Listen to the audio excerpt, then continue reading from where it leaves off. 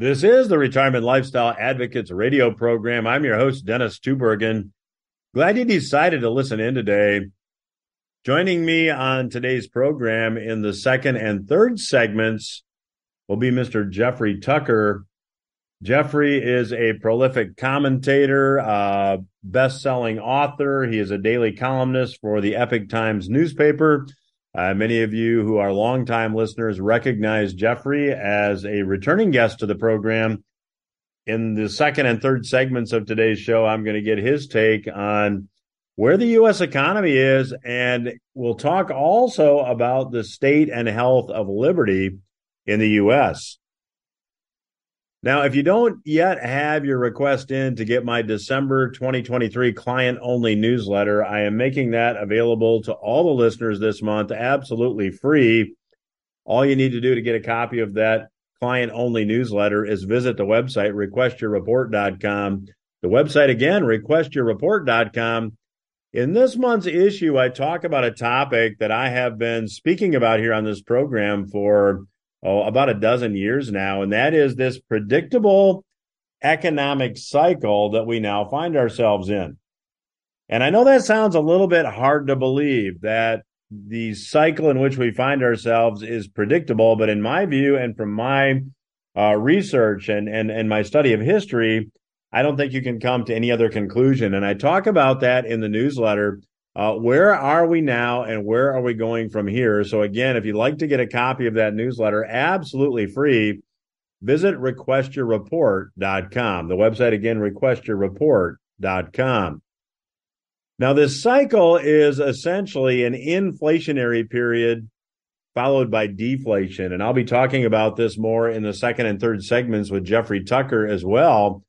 But certainly it's no surprise to anyone listening to today's program that we've had inflation. We've all experienced this firsthand.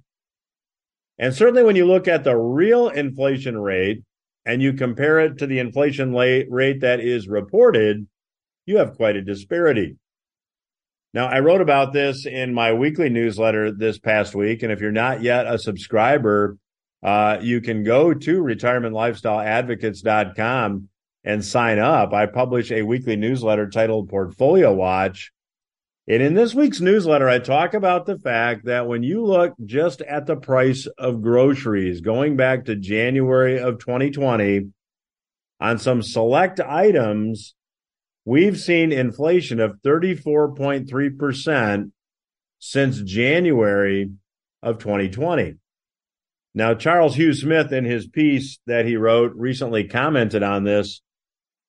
So, for example, if you were going to go to the store and you had a shopping list that consisted of some orange juice, a 12-pack of soda, a pound of coffee, some white bread, some eggs, some yogurt, maybe a couple pounds of chicken breasts, a pound of ground beef, a box of rice, so romaine lettuce, 4 large potatoes, milk, butter, and a banana bunch, and maybe a few tomatoes. In January of 2020, that trip to the store would have cost you $45.34.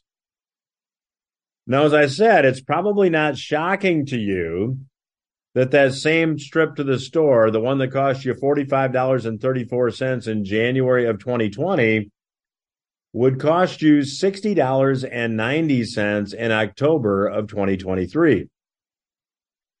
That's $15.56 more for the same exact items.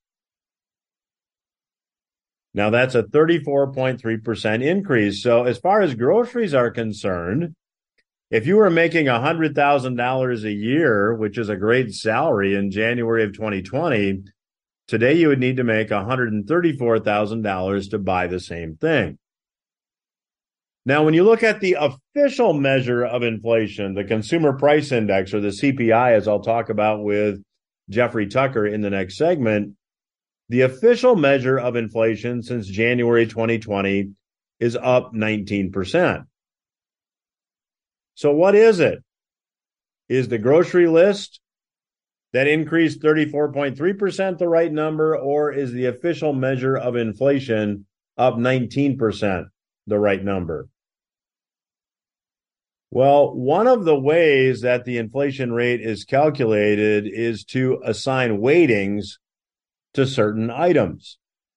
So Charles Hugh Smith pointed out that if you go back to 2008 and you take a look at various items like hospital services, for example, hospital services in the last 15 years are up 100%. Costs you about twice as much now for hospital services as it did 15 years ago. Medical care that you'll get from a medical professional, up 57.2%. College tuition costs, up 64.4%. That provides undeniable evidence that when you have easy credit, it creates a price bubble. Hospital services, medical care, and college tuition are all financed by insurance or loans for the most part. That allows these prices to go higher. But now what about food? Food and drink up 52.8% since 2008. Now, the Consumer Price Index, the official measure of inflation since 2008, is up 42.2%. So if hospital services have increased at 100%, college tuition's up 64%, child care is up 62%, medical care is up 57%, food and drink are up 53%, and housing's up 48%. How is it that the rate of inflation is lower than all those increases? Well, the answer is weighting. You see, over that same time frame, software costs have dropped 50%. The cost of toys down 56%. Mobile phone services down 75%, and televisions down 92.3%. So if you want to change the reported inflation rate, if you want it to appear more favorable, you simply increase the weightings of those items that have gone down in value, and you decrease the ratings of items that have gone up in value. So a quick example. If you take a look at hospital stay, medical care, you lump all that in one category, it consumes about 20% of gross domestic product. So about 20% of U.S. Gross domestic product or economic output is comprised of medical spending. Yet, when you calculate the CPI right now, the weighting is under 10%. Now, if you look at what the real impact of inflation has been, boat sales are down.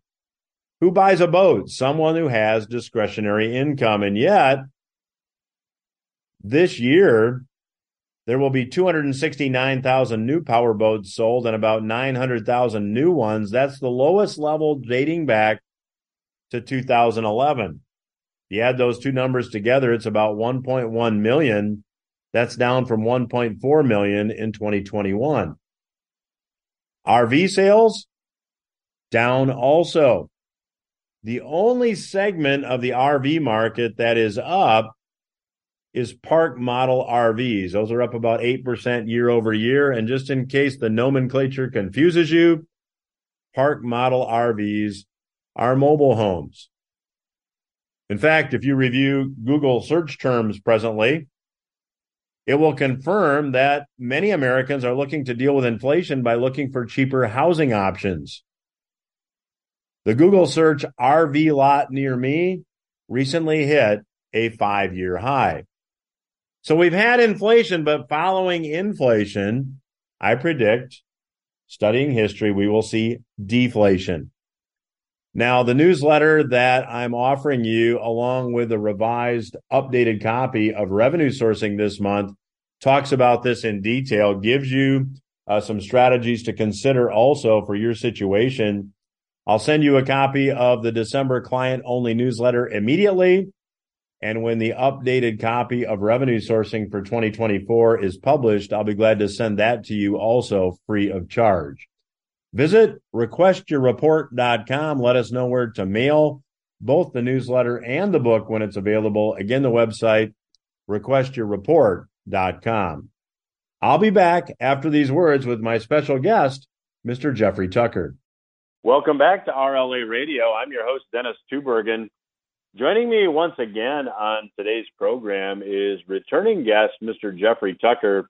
I've known Jeffrey for a very long time, and he is the founder of the Brownstone Institute. The group does really terrific work. I'd encourage you to check it out. Lots of articles, lots of resources. The website is brownstone.org.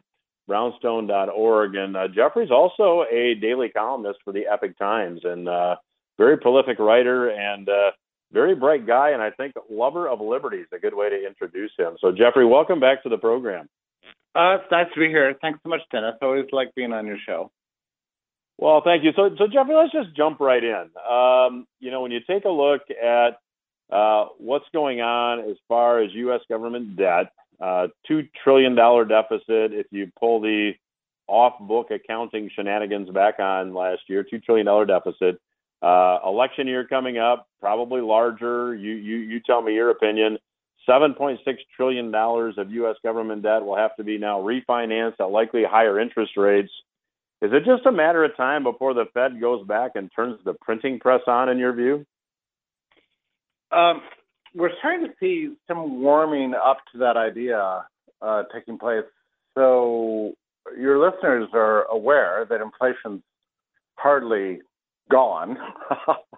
The most recent data that we have shows sticky prices, which is a way to calculate CPI without energy and food prices, coming in at 5.6, which is actually historically very high. And since 2019, we've lost about 20% of purchasing power of the U.S. dollar. But already Washington has decided that the war on inflation has been won, and their kept media voices are all clamoring now about the dangers of deflation. I don't know if you've bumped into that yet, but if you haven't, I have seen that, yes. And Powell's latest statement was, on the one hand this, on the other hand this, which is, I think, why most economists have two hands. Yeah. So, the warning about deflation, we have to stop deflation. Now, deflation is not a danger. That's not to say some prices aren't going down in some areas, and that's a good thing. But overall, deflation is the last thing we have to worry about. But to listen to CNN and others, you'd think is the first thing to worry about. So there's going to be a big campaign to get the Fed to reflate to stop the danger of deflation. And this is just beginning. We're going to see this really ramped up over the coming months about the dangers of deflation. Now, if I said to your average listener, would you like to be living in a world of 2019 prices? My guess is most everybody would say, sounds great to me. Stronger dollar. Sounds like a good thing. But from the perspective of professional economists, they fear deflation more than anything else. And they think that lower prices leads to falling productivity instead of the opposite, which is true. So this is a major economic fallacy that's out there. So the fear of deflation is going to help the Fed stop its campaign against inflation and prepare it for the next round of stimulus, which is going to come if things get really bad, especially if we have two successive quarters of down GDP growth. At this point, too, Dennis, it really is time for us to start getting serious about questioning these data things. Whether it's the jobs report, CPI, or GDP. Those are the three top ones, and they're heavily manipulated at this point. You can't actually trust the press releases when they come out. The way it works is these agencies, which have typically historically been independent of politics, that's no longer true. So all the media outlets race to report the latest data when it comes out, and they report no more, no less than what the agencies themselves put in the opening press release of their jobs report, GDP report, or CPI report. And they do so faithfully, and then it's quickly forgotten the next day. So it takes people, and I think maybe there's a half dozen in the world, actually, who are scrupulous to look through these reports and see and fact check them I've been doing that more and more over the last 6 months to a year, and I'm just in astonished shock at how the opposite seems to be true. And I'll just give you an example. I mean, the CPI, they're openly manipulating the weightings of the CPI these days to come up with the lowest possible number. And with GDP reports, they're adding as much of government spending in to keep the GDP above zero as possible. And the jobs reports, they're double and triple counting multi-job holders as new job creation and announcing those as job creation.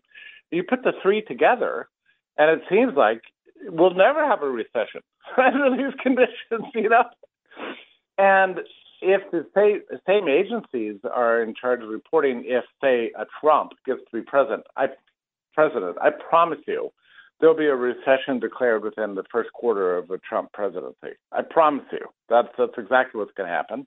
They'll just re-manipulate the numbers and announce to the world that Trump's driving the economy down. That's what's going to happen. So this is the situation we're in. We can't even trust the numbers like we used to. So, Jeffrey, let's, based on your research, you said you've been looking at this, in a lot more detail over the last 6 months to a year. In your view, is the U.S. in a recession now? I mean, if you cut through all the clutter, are we in a recession?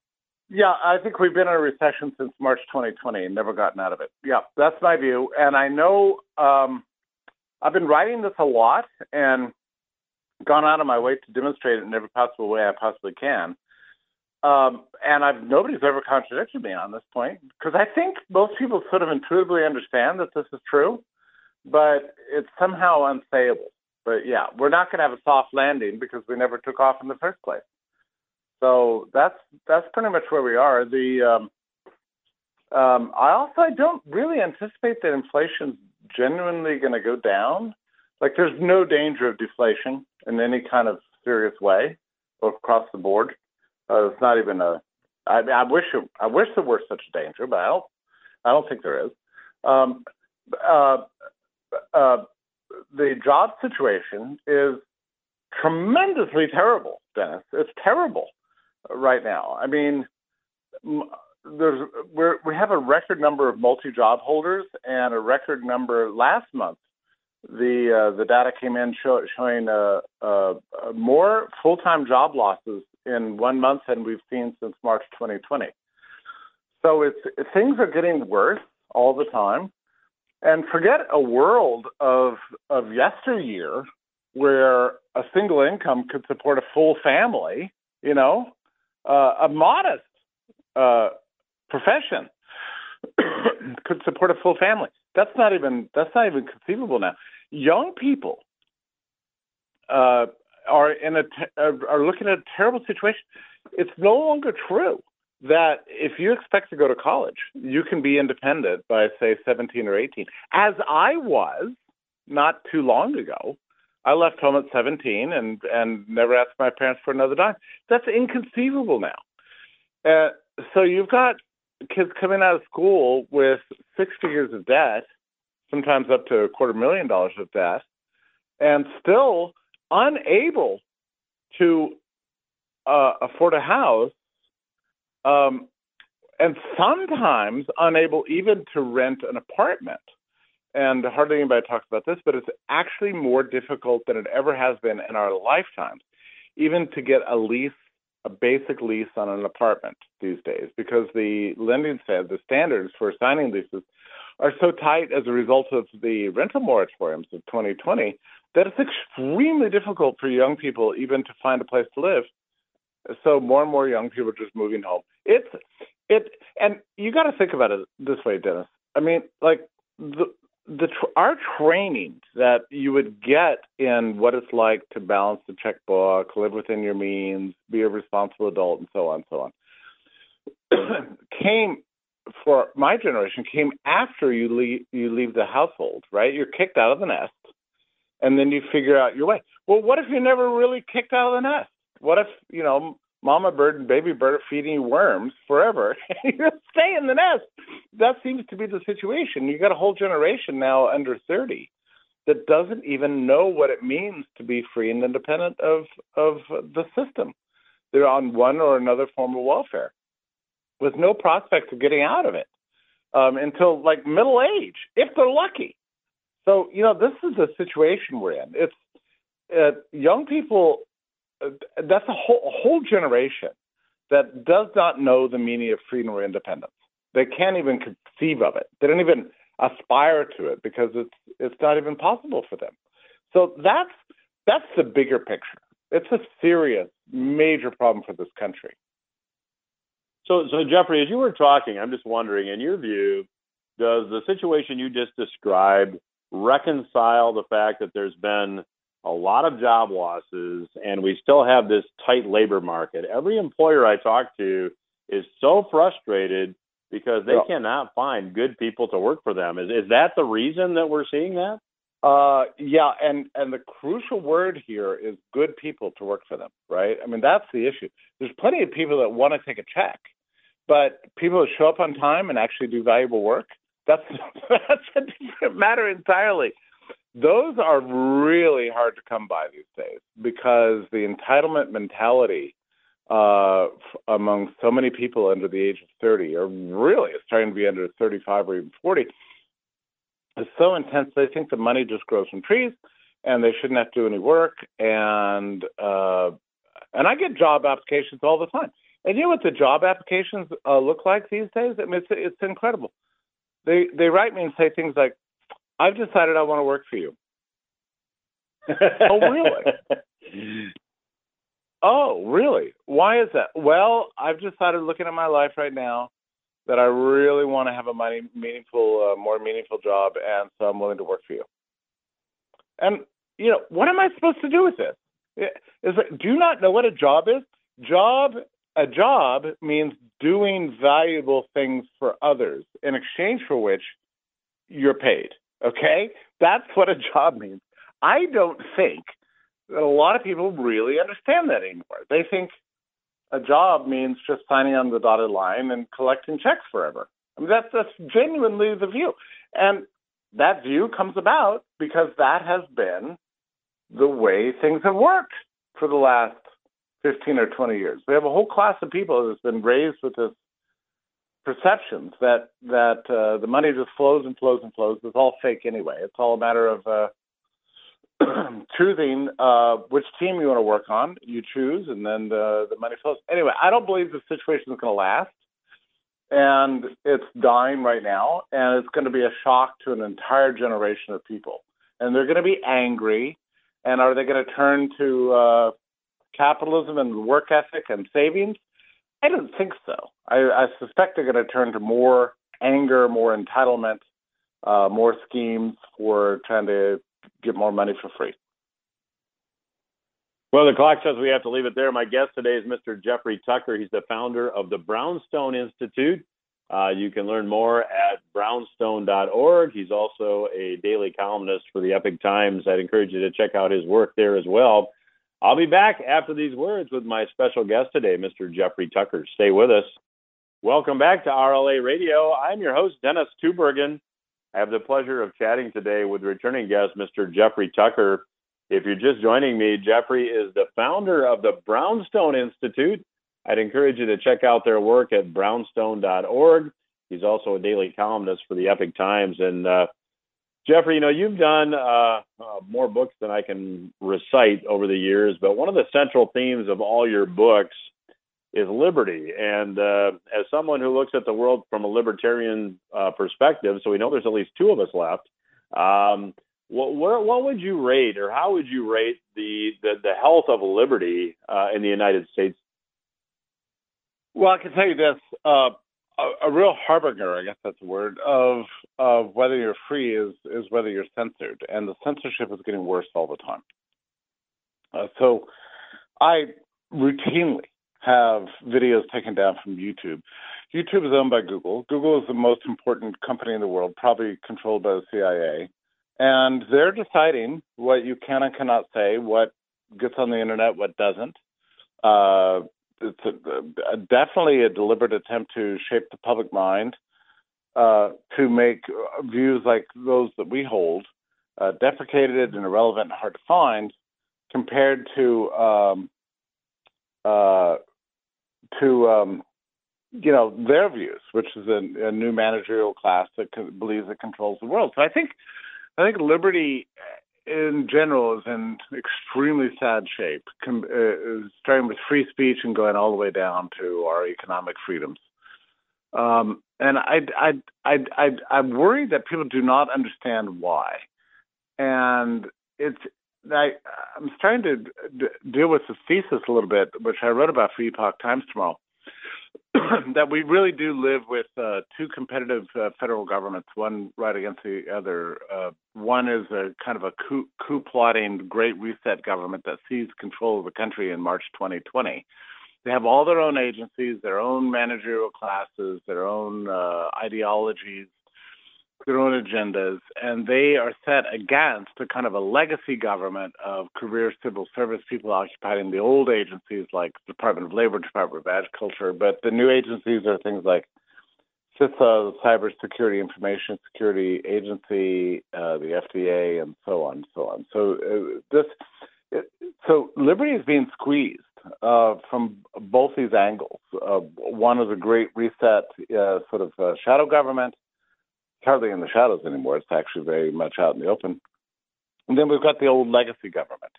And any kind of political reformer that is trying to do something about this problem needs to distinguish between the two and make a priority to get rid of the sort of deep state control that's censoring our speech and surveilling our finances and really trying to turn America into a CCP kind of dictatorship. Really is what they're after. And of course they hate Trump because they're afraid he's going to demolish all this. I'd like to think they're right to be afraid of it, but it's become very urgent, Dennis. And my worry is that we've got to fix this problem like right away. And by this problem, I mean just the pervasive controls that are in universities and the media and all these new agencies that have been established since 2018 and so on, or else we're never going to get our liberties back. So, Jeffrey, looking ahead, 2024 is an election year. When you look ahead and ponder what the potential outcomes could be, do you see any hope? Do you find any reason to be optimistic in your opinion, or does it make you pessimistic in the way you view, the immediate future? Well, I have to be a natural optimist, or else I wouldn't be writing every day. I like to believe I can make a difference, but the American people need to understand what a deep crisis we're in, and in fact, I think people do understand this more and more so. Much more so than ever before in my lifetime. People are very angry. They see their standards of living declining, their liberty on the rocks, and it's a major issue. And people want to do something about it. What precisely to do about it is another question, because I'm not sure that any of the existing candidates, they all have their merits, but I'm not sure any of them are fully aware of the extent of the problem. So when you take a look at how this presidential race is shaking out, the dynamic's really interesting. It seems like the more legal charges that are filed against Trump, the more popular he becomes. You've got Manchin talking about a third-party run. I read this morning that Liz Cheney, almost laughably, is talking about a third-party run. RFK Jr. talking about a third-party run. This has the potential to be just a really unique, I'll even use the term weird, political year, doesn't it? It sure does. Now, third-party runs in our kind of democracy, which we have a weird democracy as compared to around the world, we have a system whereby if you win the election, you take all. It's a winner-take-all kind of situation. And the logic of voting would normally take a winner-take-all situation and default it back to two parties. So I'm not so sure that a third party has any chance to do anything except for perhaps spoil the election. RFK was the first to declare his third-party run as an independent. And God bless him. I know he didn't want to do that, but it was like, well, what choice does he have? But now you're seeing other people jump in as a way of blunting his impact. spreading more and more chaos. So it's getting and I suppose Trump is going to get the nomination for the Republicans, but you can't be sure about that. Don't forget these polls have been wildly inaccurate in the past, and we have not yet seen a single vote cast. So I wouldn't count DeSantis out entirely. On the other hand, if you're really, really, really mad right now and you just want chaos, Trump is your guy, right? And so there's a reason why the New York Times is now saying there's a real chance that not only he'll get the nomination, but that he'll win the presidency. So, which is crazy when you consider the number of federal indictments he's under and his crazy talk and everything. But that's the thing. A lot of voters just want an agent of chaos in power right now. They're super excited about it. So that's a real possibility. Yeah, and I mean, if you look at the recent elections in the Netherlands, in Argentina, it seems that this is a kind of a global issue, that the world is just angry, and they're looking for change, and they seem to be looking to the right because now things tend to be leaning left. And is that kind of the way you see things?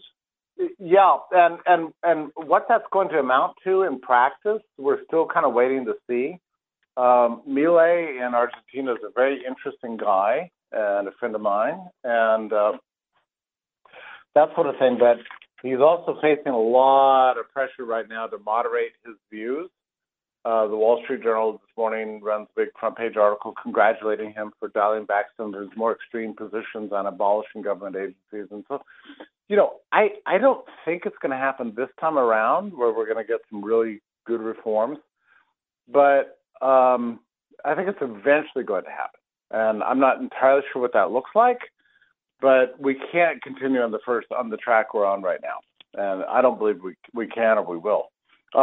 We've got all over the world a tiny little managerial, technocratic, bureaucratic professional class that's running the governments of the world. And average people are trying to pick up on this, and they're very angry about it. So it's a question not whether our existing political systems are really capable of handling the sort of reforms that are really necessary. And I don't think we know what that looks like yet. Let's keep in mind that history is not much of a guide here, because we've actually never seen in history advanced industrialized democracies do a fundamental reform that abolishes agencies, routes the deep state, reduces the public sector, and lets free enterprise flourish. We've never actually seen that happen. I mean, Reagan and Thatcher did a pretty good job in the early 1980s, but they were moderates compared to what we need today. So we don't really know what this looks like. And it's fascinating to me because I lived through, as I think you did, the collapse of the Soviet Union and all the states in Eastern Europe. Mm-hmm. So, yeah, absolutely. In 1989 and 1990. So we kind of know what that looks like a little bit. And each state was a little different, but they just kind of gave up. They just lost public consensus, and they just sort of headed for the hills, and the big shots became little shots very quickly. So we sort of know what that looks like, but we don't know what that looks like in wealthy, highly industrialized democratic countries like our own. What does a collapse look like? Does it mean a breakup of large nation states like the U.S.? Is it come down to mass disobedience? We don't actually, or is there a way to calmly reform these systems? We don't know yet. So this is, I would say, one of the great intellectual challenges of our generation, to figure this out and to kind of lay out a map for how rational, reasonable, peaceful reform could actually happen. And we're not sure if that's possible yet. So last question, Jeffrey. We've got another couple of minutes in this segment. Earlier, you stated that you think that the world, as this reset, as these problems come to a head, you don't think that necessarily they'll look at capitalism and freedom as a solution. Where do you think they will look for a solution? How do you see this playing out? Well, there's going to be a mad scramble to find money that doesn't exist. That's the big problem right now. Everybody wants resources, everybody wants wealth, and it's just nowhere to be found in the U.S. Or there's a little bit to be found, but there's ever less of it, and the job prospects are going down. The money's running out. We're burning the candle at both ends. It's going to be a serious problem. And I just don't see any other solution other than a whole generation rediscovering the work ethic. Dennis, and you think about this all the time, and a lot of people do. I recently returned from Mexico, and I was really struck by something that I saw in that country. And just to be clear, the border immigration problems we have is not a Mexican problem. It's a problem from all over the rest of the world. They just happen to be choosing the Mexican border. The Mexican people are pretty darn happy in Mexico, actually. So this is not a problem that we face.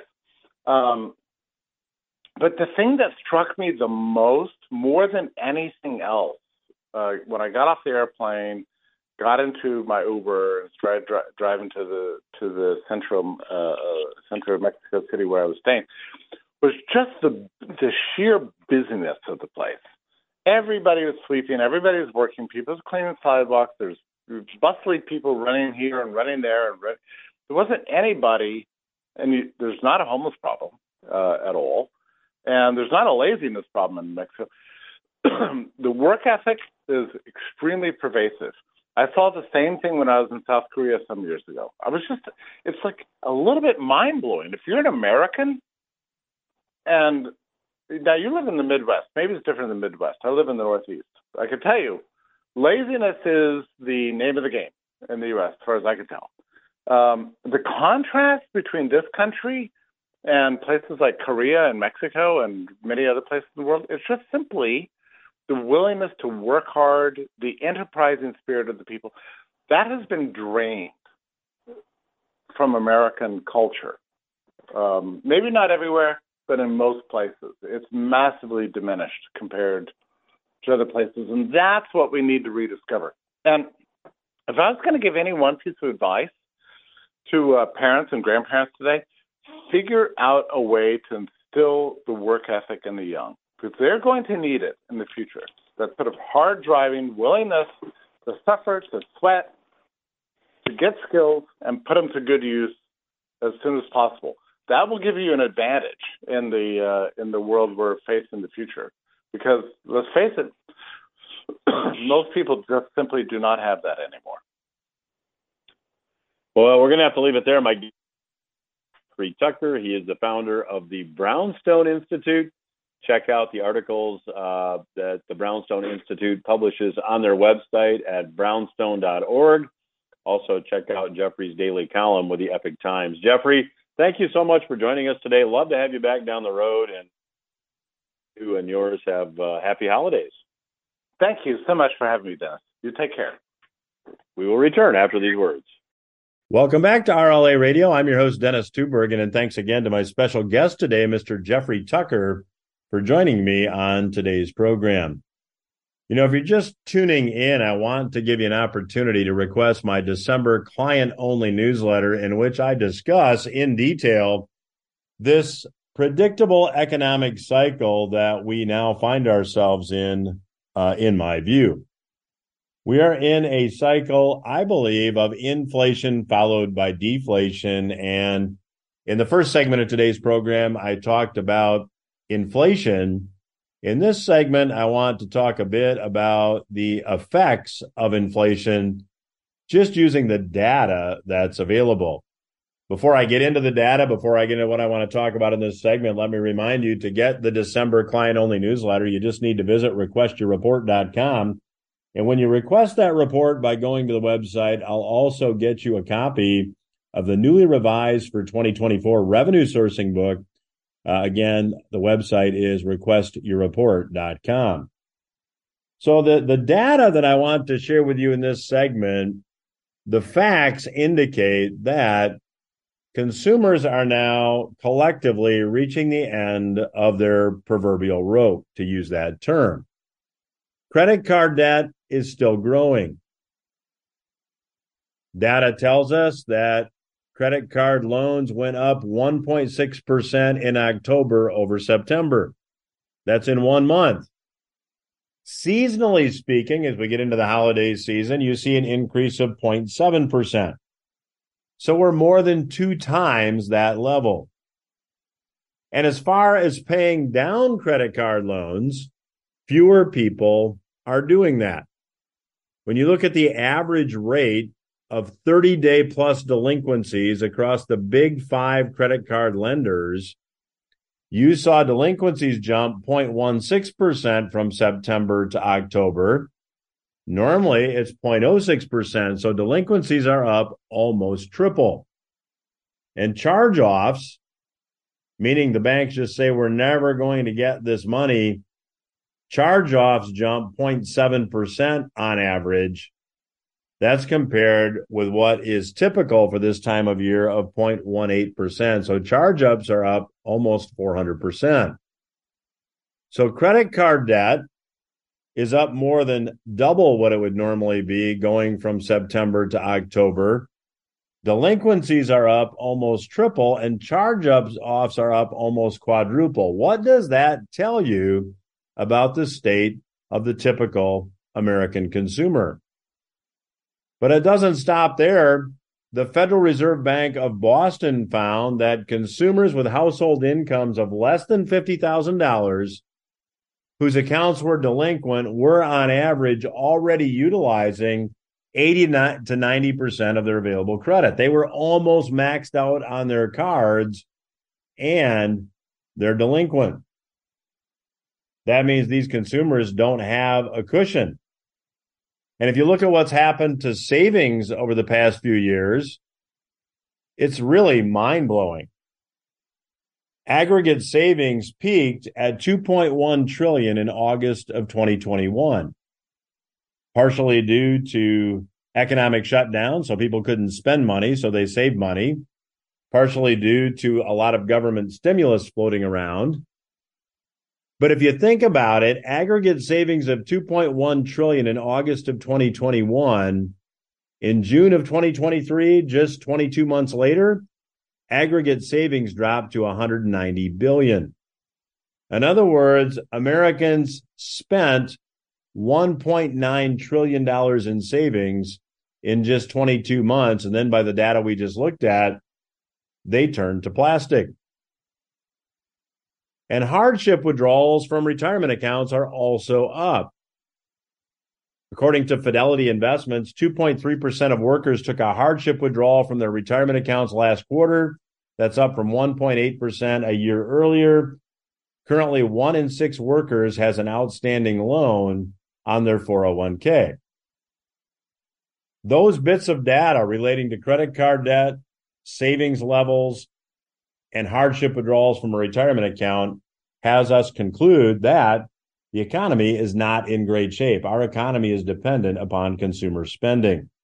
So I'd encourage you to educate yourself. That's what our December client-only newsletter does. You can go to Request Your Report to request the newsletter. And when you do, I'll also send you a copy of the revenue sourcing book updated for 2024 as soon as it's available. So again, the website, requestyourreport.com, requestyourreport.com. That's all the time I have for this week, but I'll be back again next week. Have a great week.